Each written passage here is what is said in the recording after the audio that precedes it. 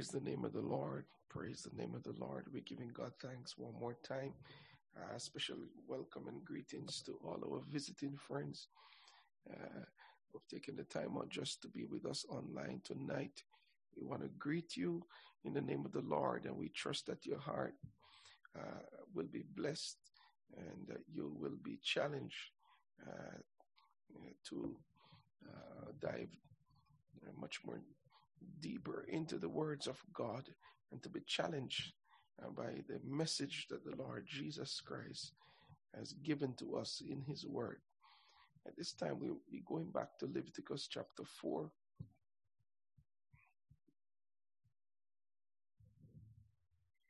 As we continue to look on the purification offering, some call it the sin offering. Leviticus chapter 4.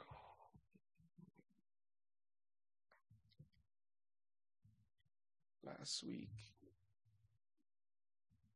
we were looking on the offering as it relates to the congregation, the nation of Israel, when they sin against the Lord. A sin that they were not aware of, an unintentional sin. And once it was made known, or once they became aware of it, they had to act in ridding themselves of the guilt that they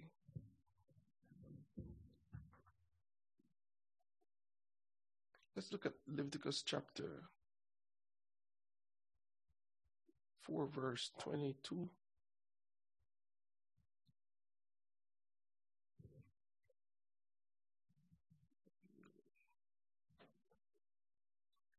I'll read here. It says, when a ruler had sinned and done somewhat through ignorance against any of the commandments of the Lord his God concerning things which should not be done, and is guilty.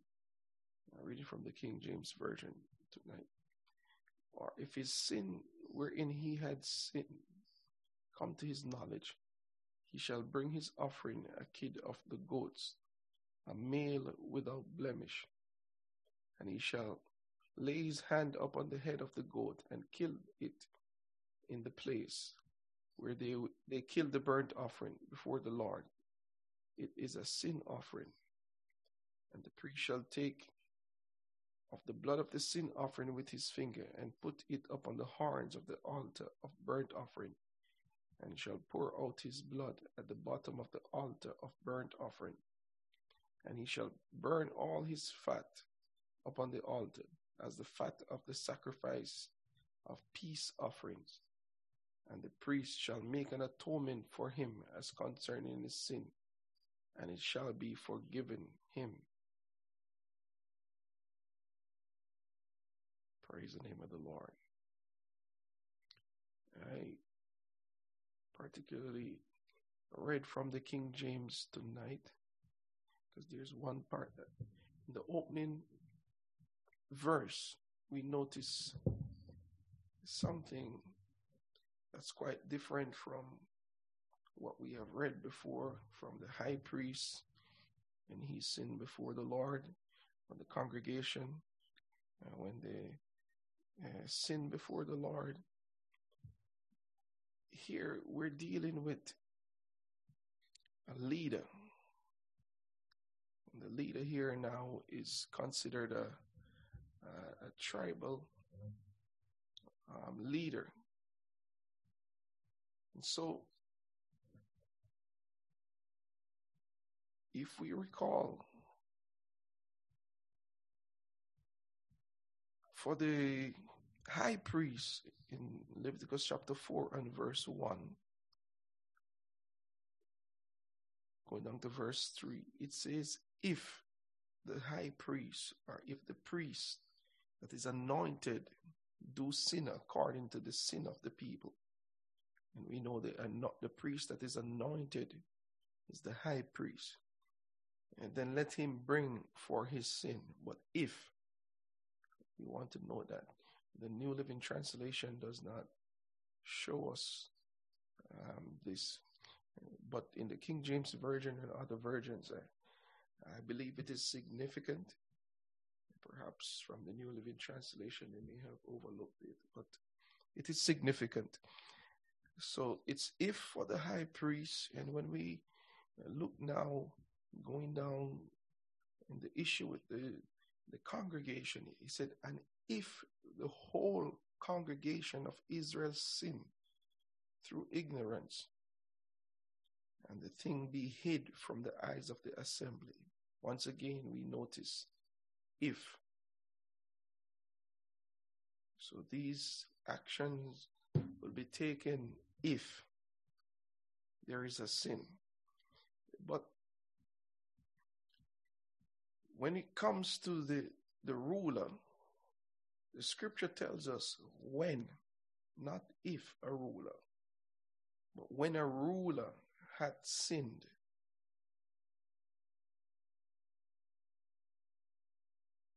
And this is significant or important because as it relates to the duty of the ruler, the tribal ruler, or anyone that is lifted up above the people.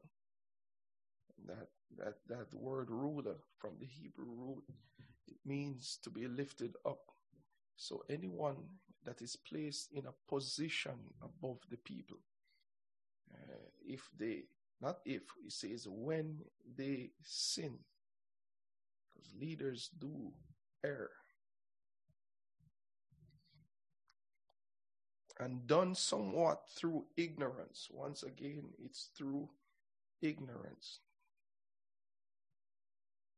unintentional, against any of the commandments of the Lord, his God, concerning things which should not be done, and is guilty.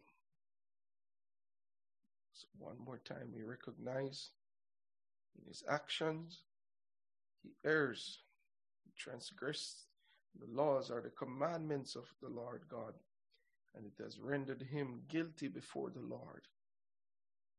It said, or if his sin wherein he had sinned come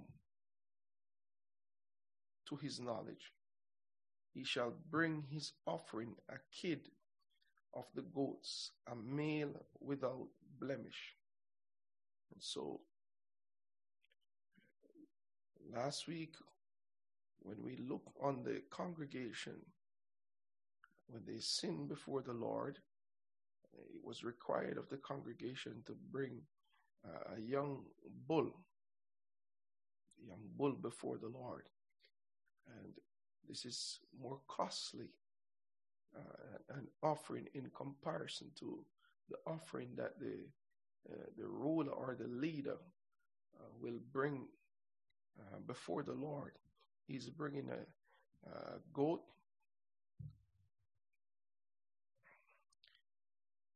a male without blemish, and he shall lay his hand upon the head of the goat. And I'm just to make sure everyone is in tune, I'm going to ask a question tonight, and the first one who wants to answer, they may do so. What is the significance of the laying of the hand? You can unmute your microphone and you can answer.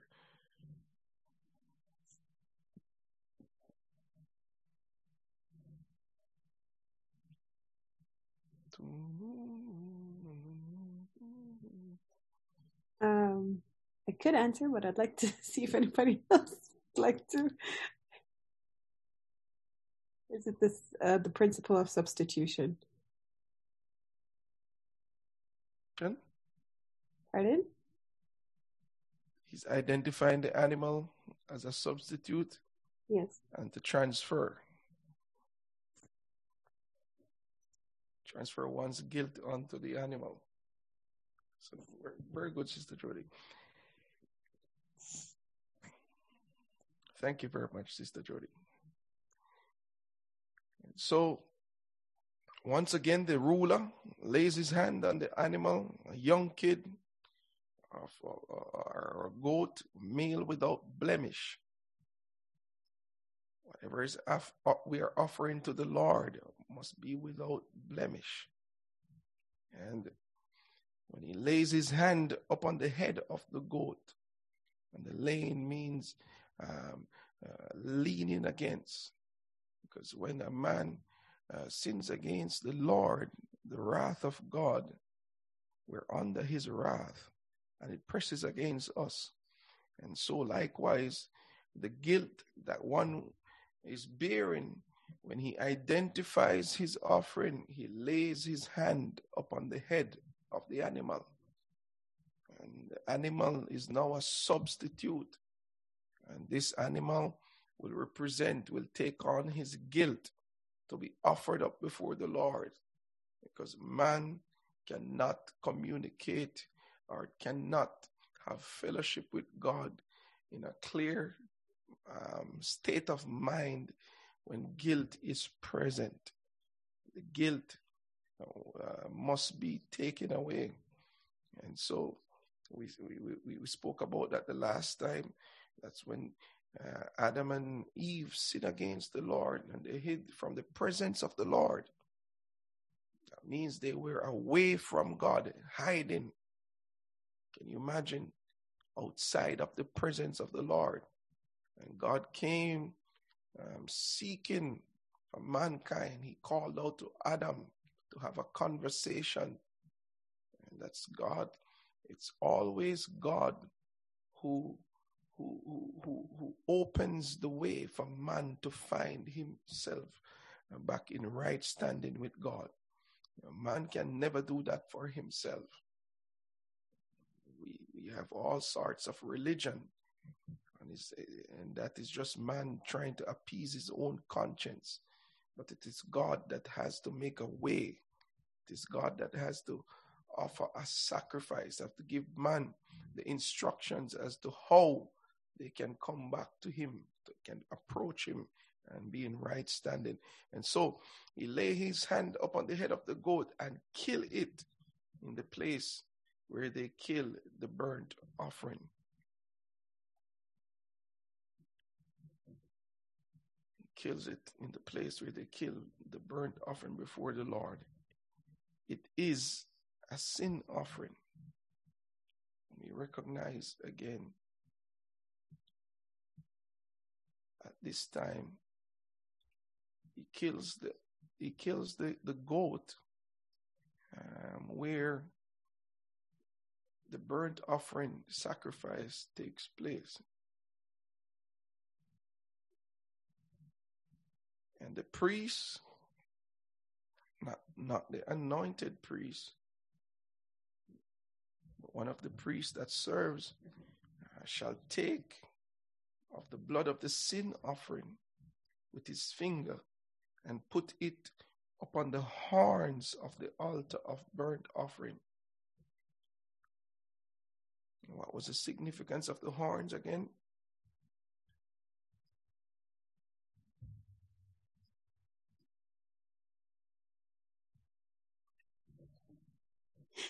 Salvation. Strength of the Lord. Yeah. The strength, somebody say the strength of the Lord? Yes. Okay, that's good. Brilliant. Yes, it represents the strength of the Lord, salvation, deliverance, rescue, safety, welfare, victory. That's what the horns of the altar represent. Thank you very much. I did not catch your voice, but thank you very much. And so all of this now is taking place around the burnt offering, the burnt altar rather. He shall pour it, dip his finger in the blood, put it on the horns of the altar of burnt offering, and shall pour out his blood at the bottom of the altar of burnt offering. And he shall burn all fat upon the altar as the fat of the sacrifice of peace offerings. And so, if we remember clearly, this occasion for the ruler as to how he's going to offer his offering, our sin offering, our offering of purification. It is similar in some way to the peace offering that we read of in chapter, or the burnt offering rather, that we read of in chapter 1. It says that he shall burn all his fat upon the altar as the fat of the sacrifice of peace offerings. And remember, the fat is the prized possession, and it belongs to the Lord. The best part belongs to the Lord. Whatever we are giving to the Lord, we are to select the best part for him. Our offering to the Lord, in whatever we're giving to God, our service must be the best of our service. God always demands the best. And once again, the priest shall make an atonement for him as concerning his sin, and it shall be forgiven.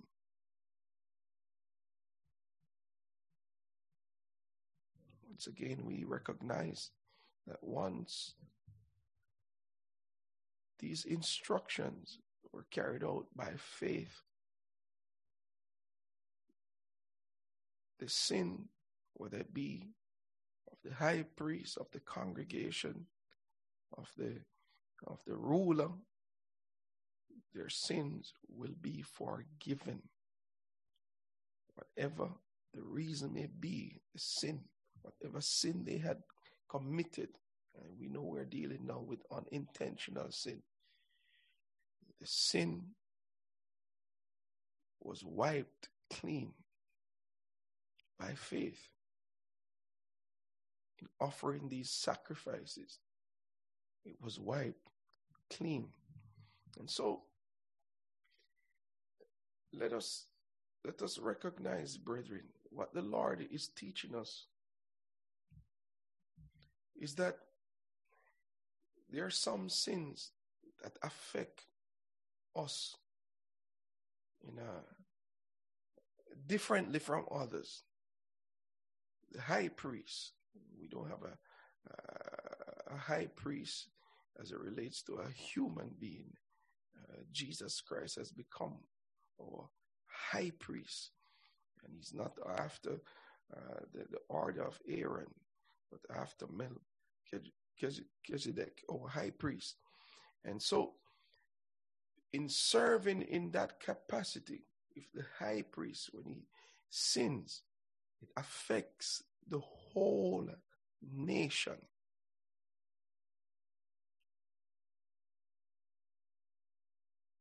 Whole entire nation. And because of that, his offering has to be of a more expensive type.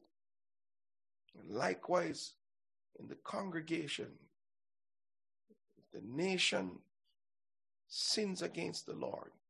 This teaches us, brothers and sisters, that sin affects us in different ways. Sin of a group. We can't just sit idly and just say, you know what, I'm just responsible for myself. But once we align ourselves with a group, we become responsible. And the pastor is not the high priest.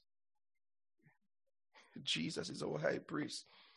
But as a whole, we can look on it even as a church. We become guilty before the Lord. It defiles us as a body before him.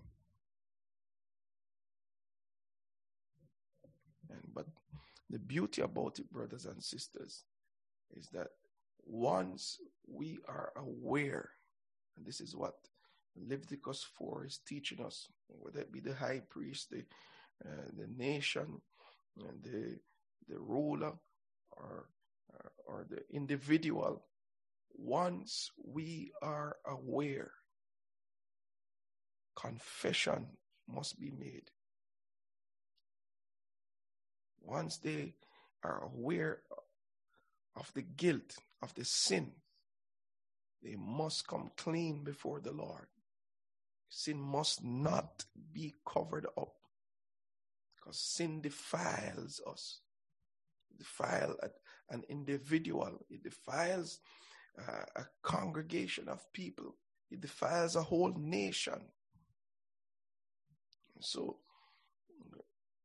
once we are aware of our sins, we must take the necessary steps.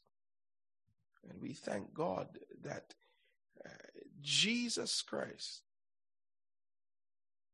has become the ultimate sacrifice.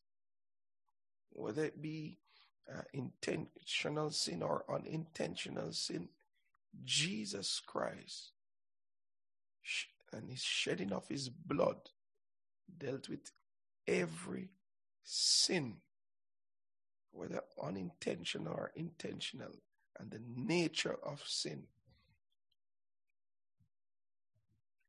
1 Peter 1 and verse 1 says, Peter, an apostle of Jesus Christ, to the strangers scattered throughout Pontus, Galatia, Cappadocia, Asia, and Bithynia, elect according to the foreknowledge of God the Father, through sanctification of the Spirit, unto obedience and sprinkling of the blood of Jesus Christ. Grace unto you and peace be multiplied.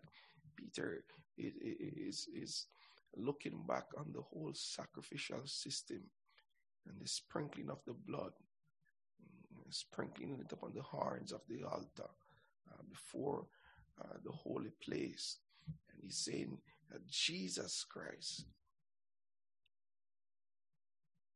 has fulfilled all of that. 1 John 1 and verse 7 said, but if we walk in the light as he is in the light, we have fellowship one with another, and the blood of Jesus Christ, his Son, cleanseth us from all sin. Not just some, all sin.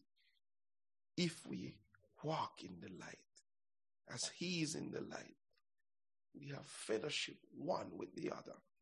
And the blood, without the blood, there is no remission, or no forgiveness, no removal of sin. Man cannot be clean. But the blood brings forgiveness. The blood brings life. He said,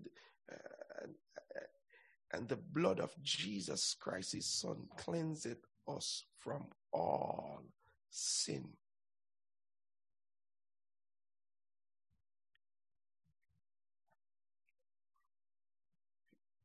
Let's look at Hebrews 9 and verse 22. It says, under the law, almost everything is purified with blood. And without the shedding of blood, there is no forgiveness of sin. Blood had to be shed. These animals in Leviticus chapter 4, under the sacrificial system, their blood was given for an atonement. But we thank God tonight that the perfect sacrifice, John calls him the Lamb of God, that came to take away the sin of this world.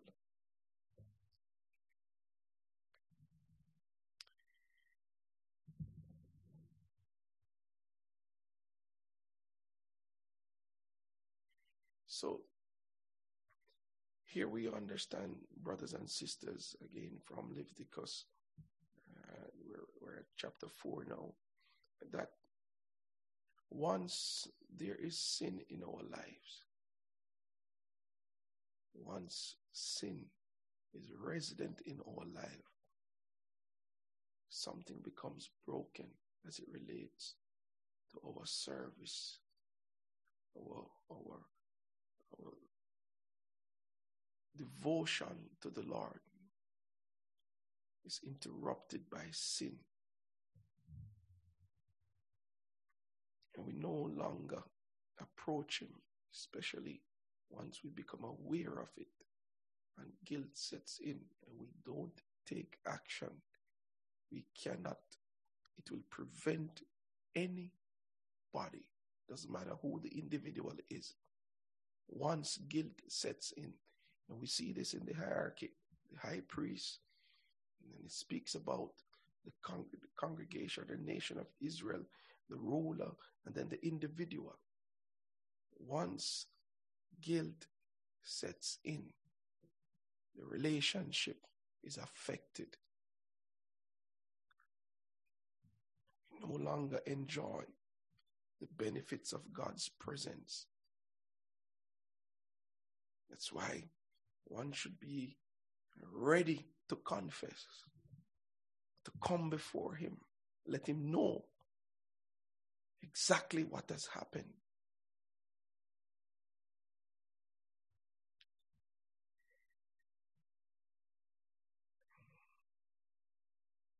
Ephesians 4 and verse 30 tells us that we are not to grieve the Holy Spirit of God, by whom you are sealed for the day of redemption. And if we are walking in the Spirit and we are fulfilling the will of God, once guilt or anything that affects our relationship, we will not seek to fulfill the will of the Lord.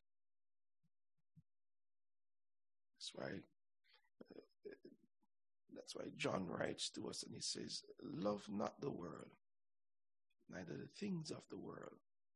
For if any man love the world, the love of the Father, his love for God is not in him. It means he won't be able to perform the will of God. So Jesus says, I came not to do my own will, but the will of him that sent me. So sin have a great impact on our life as it relates to our duty and our devotion to the Lord Jesus Christ. In Galatians 5 verse 25 says, if we live by the Spirit, let us also keep in step with the Spirit.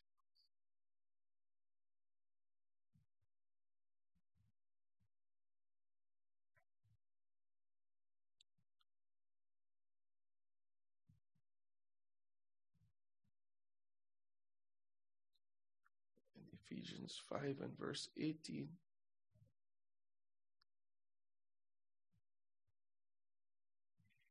do not get drunk with wine, for that is debauchery, but be filled with the Spirit.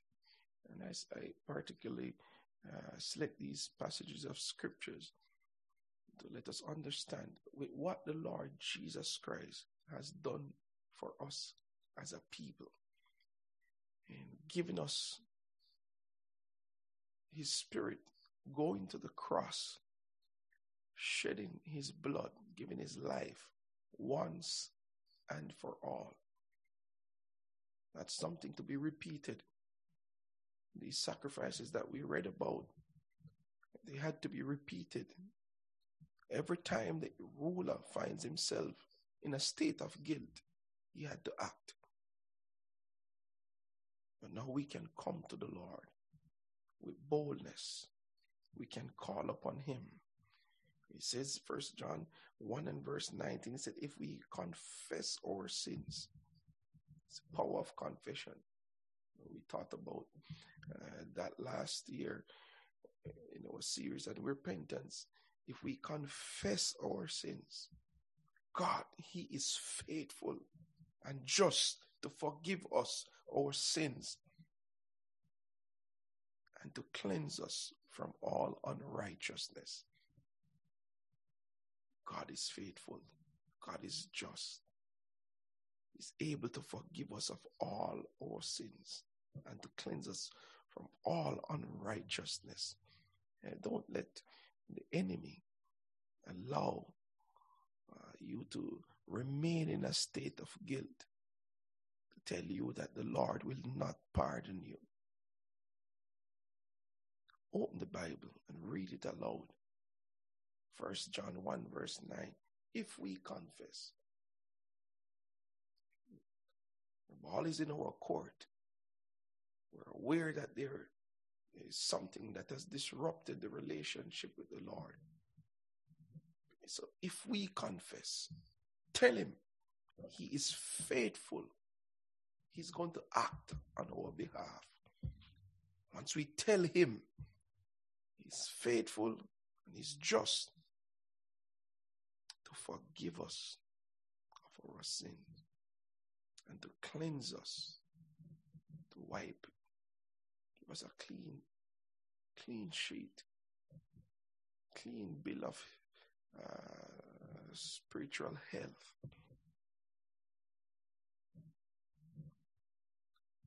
To cleanse us from all our sin.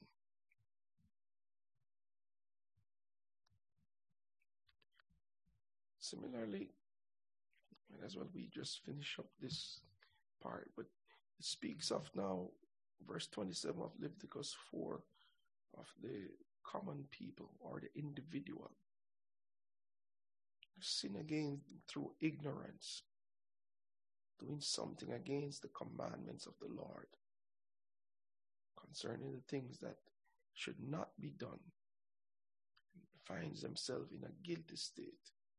And they are aware of their sin. They must bring as an offering for their sin a female goat, something that is less costly than the offering of a ruler, but a female goat with no defects. They must lay a hand on the head of the sin offering and slaughter it at the place where burnt offerings are slaughtered. And the priest will dip his finger in the blood and put it on the horns of the altar for the offerings. He will pour out the rest of the blood at the base of the altar. Then he must remove all the goat's fat, just as he does with the fat of the peace offering. Once again, this is taking place in the area of the altar of burnt offering. Then he must remove all the goat's fat, just as he does with the fat of the peace offering. He will burn the fat on the altar. It belongs to the Lord. We talk about the smoke or the aroma, which is like the prayers of the saints going up before the Lord into the presence of the Lord as a pleasing aroma. He will burn the fat on the altar, and it will be a pleasing aroma to the Lord.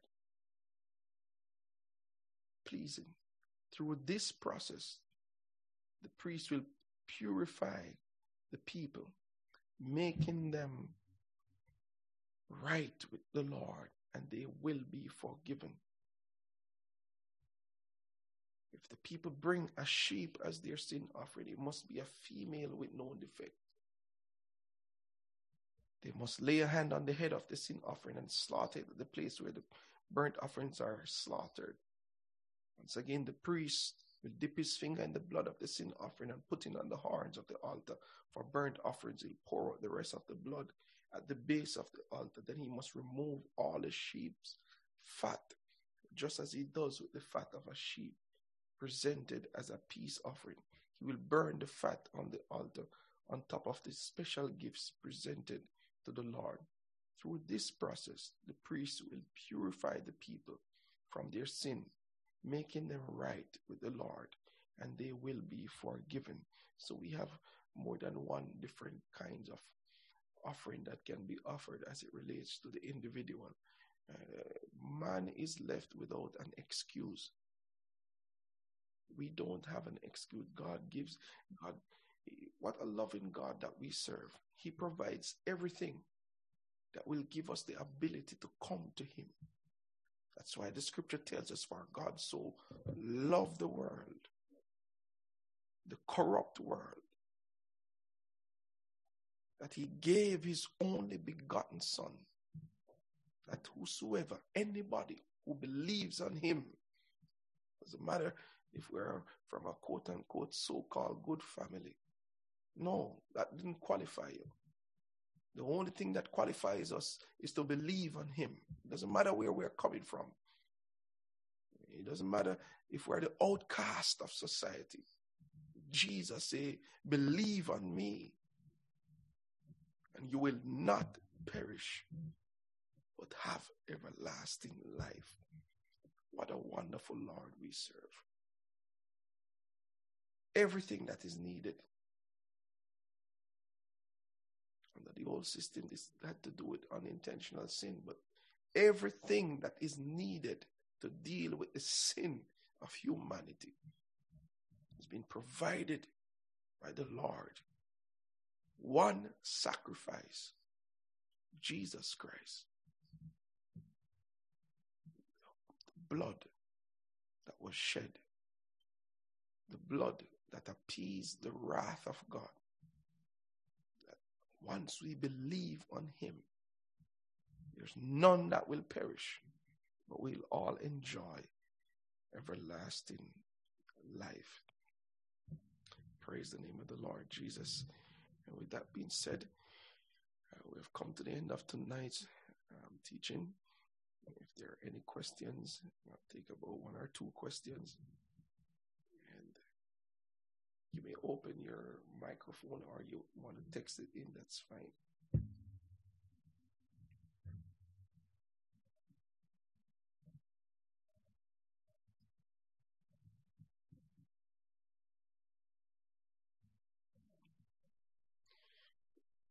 Somebody asked a question, why does the leader bring a less costly sacrifice of a goat? Okay, so as I had mentioned before, there are some sins that affect us on a wider scale. The sin of the high priest, if we go back to verse 3, I think, his guilt is upon the entire community. He must give a sin offering for the sin he has committed, and that's a bull. Likewise, the congregation brings a bull. But let's look on the ritual that takes place again from the high priest.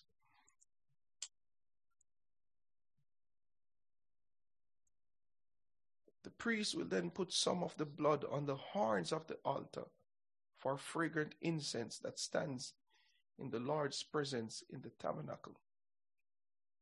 Now, the ritual or the rite is taking place inside the holy place. The altar of burnt offering is outside of the holy place. That's the first. You have to pass through that. If I had a picture of the setup of the tabernacle, I don't know if Sister James can find one. We'll put it up there. But the priest's sin has affected even the holy place where he ministers. And that's why we find now that the sprinkling of the blood on the horns, not of the horns of the burnt altar, but now the horns of the altar of incense.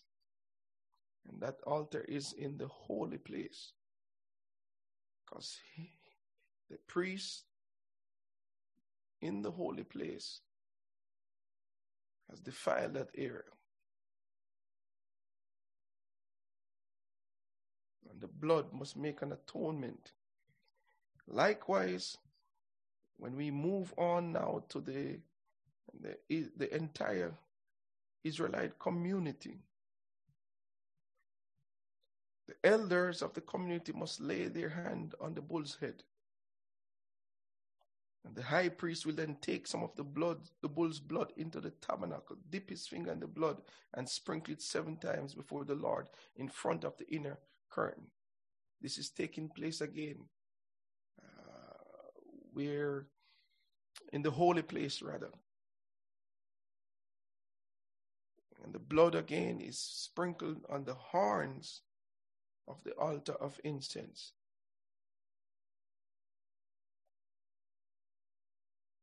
The defilement must be removed. And we remember that everything else that was not used was taken outside the camp and burned. Now, as it relates to now the sin of the leader, when he becomes aware of his sin, he's to bring an offering, a male goat with no defects. That's a cheaper offering than the young bull or the mature bull. That's much cheaper than the bulls. But watch also where this offering is taking place, or this ritual is taking place. It's taking place in the common area, not the holies of holy, not the holy place, but around the burnt offering, because his sin has not defiled the holy place. This is the area where all the common people can go. I don't know if we have a chart up. Okay.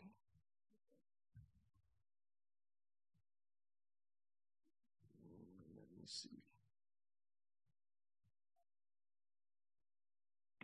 Yes, this is. Okay, so we have the holies of holies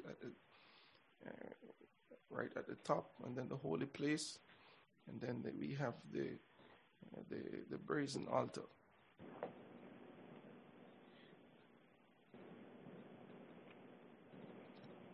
One of the things that we should note too, as we dealt with the previous offerings, was the affordability. Jesus, the Lord, we didn't know him as the Lord Jesus Christ as yet. He was not revealed as that, but God made it possible for every individual to be able to afford the right offering to be rendered as an atonement. So this is something that the leaders could have afforded.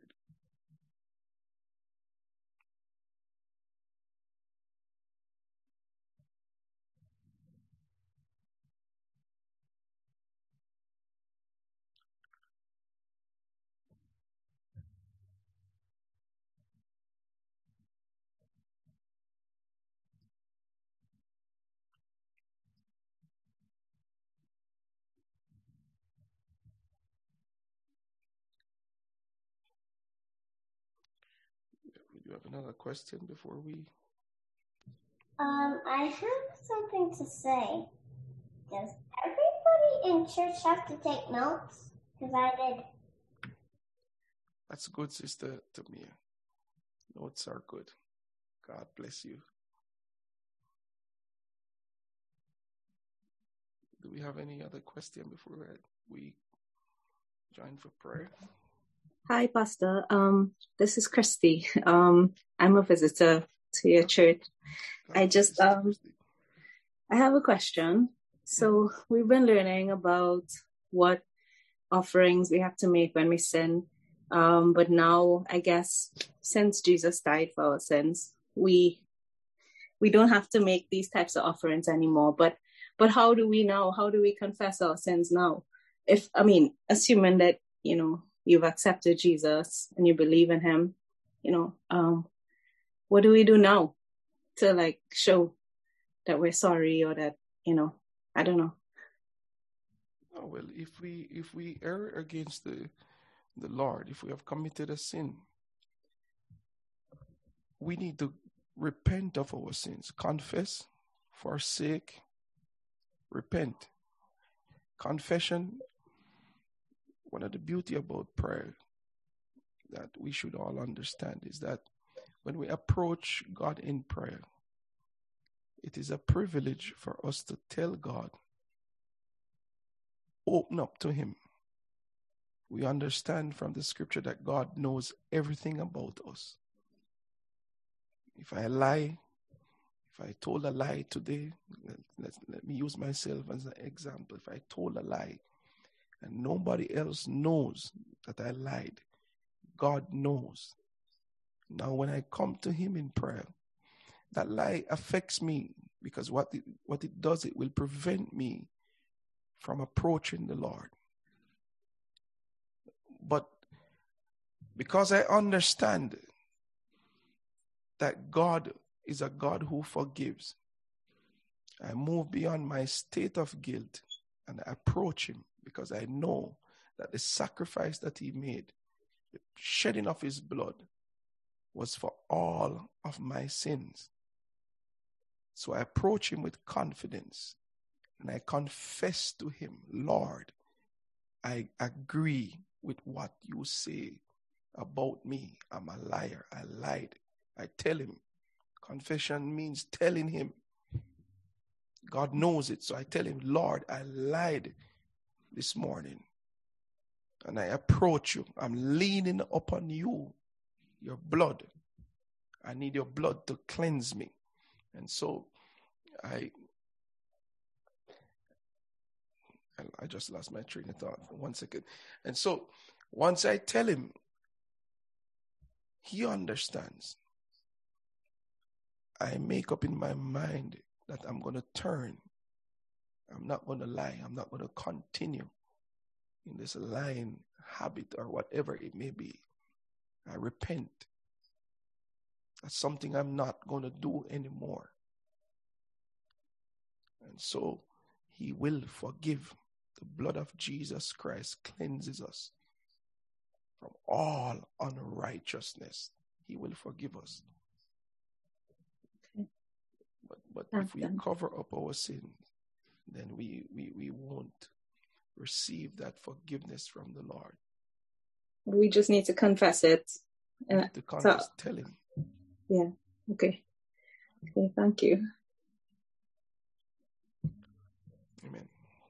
I have a question. When it says John called Jesus the Lamb of God, did he ever call Jesus Jehovah? No. He said, behold, the Lamb of God. And signify that was to signify his purpose of coming into the world. No more. I didn't hear. Okay. Okay.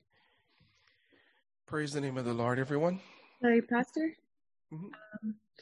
So in John, I like that you said we can open up in prayer and talk to the Lord.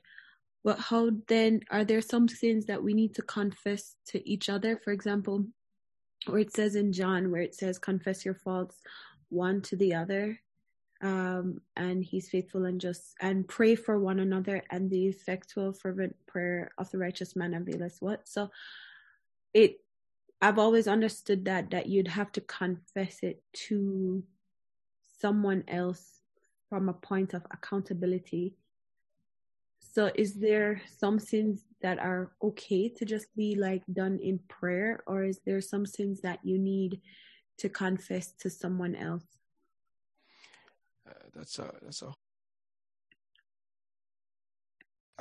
In the matter of accountability, there are some folks who are trapped in a cycle of sinning, and you need accountability. They say they confess to the Lord, they prayed about it, and you find yourself still committing the act. It means you're trapped in a cycle of sin. You need deliverance. And so confessing what the benefit of confessing a sin to another person and this person has to be a mature person, not somebody who's struggling as you are struggling, but a mature individual that, when I say mature, I mean spiritually mature, not necessarily age, but a mature individual that can handle it, that can keep you accountable, can pray you through, that you'll be delivered from that sin.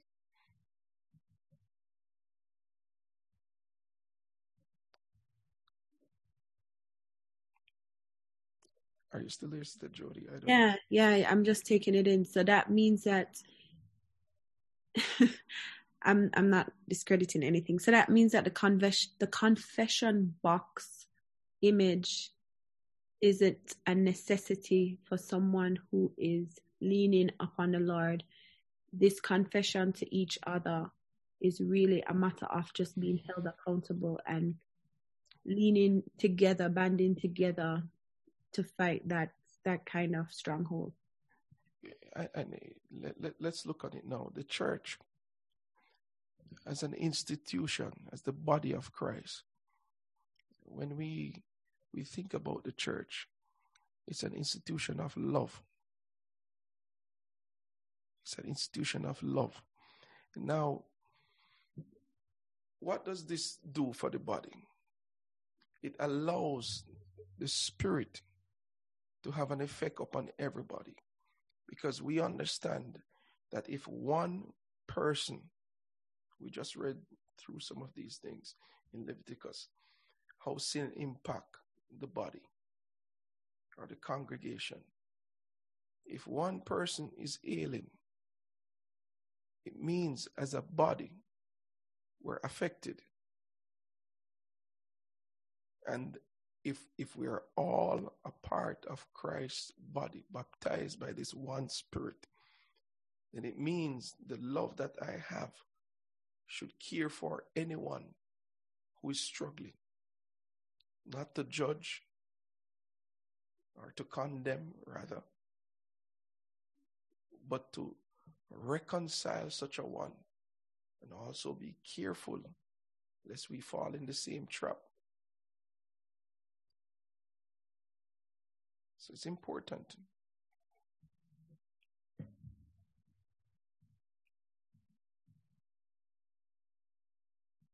Thank you. You're welcome, Sister Jody. Okay, brothers and sisters, let's unmute our microphones. We're going to be praying at this time.